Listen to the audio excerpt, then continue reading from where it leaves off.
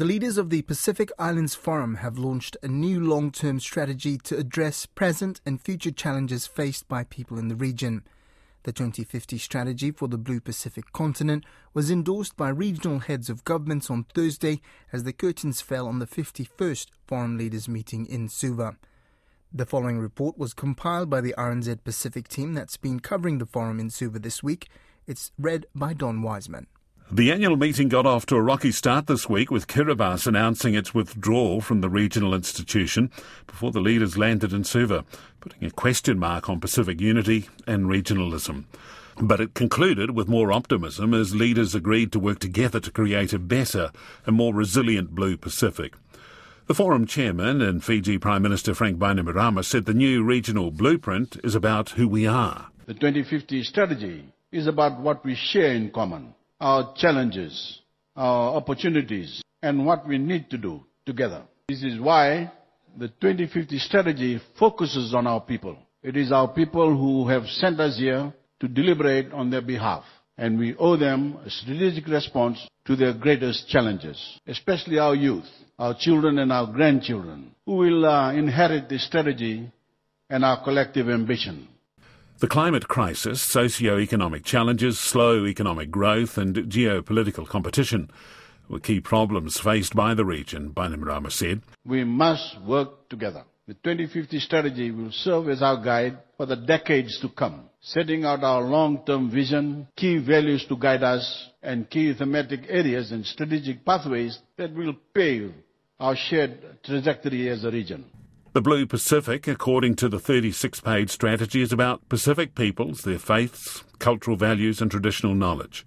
Progress in these areas is identified as the most crucial for the sustainable long-term development of the region over the next 3 decades.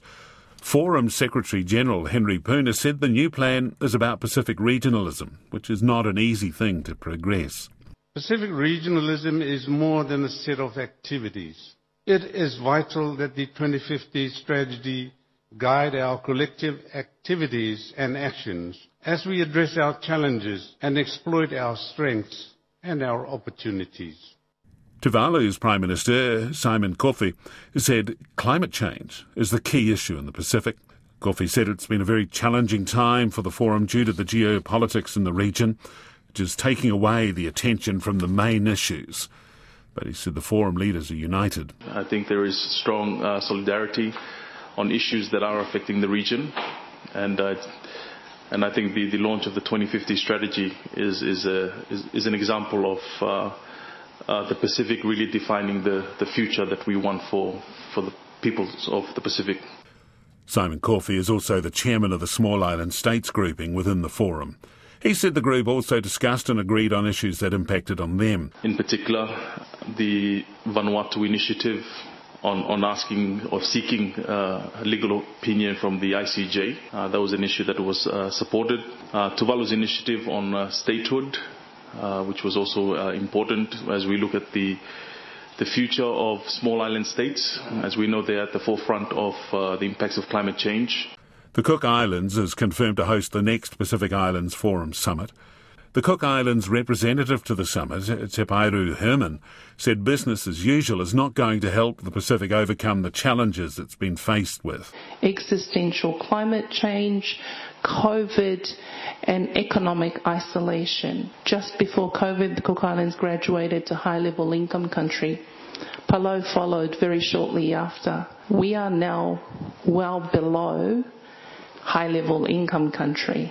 And yet the criteria for us to try to access help refuses that access because we are high-level income countries. Meanwhile, in the communique, which is yet to be officially signed off on, leaders have agreed to leave the contentious Suva agreement open for Kiribati.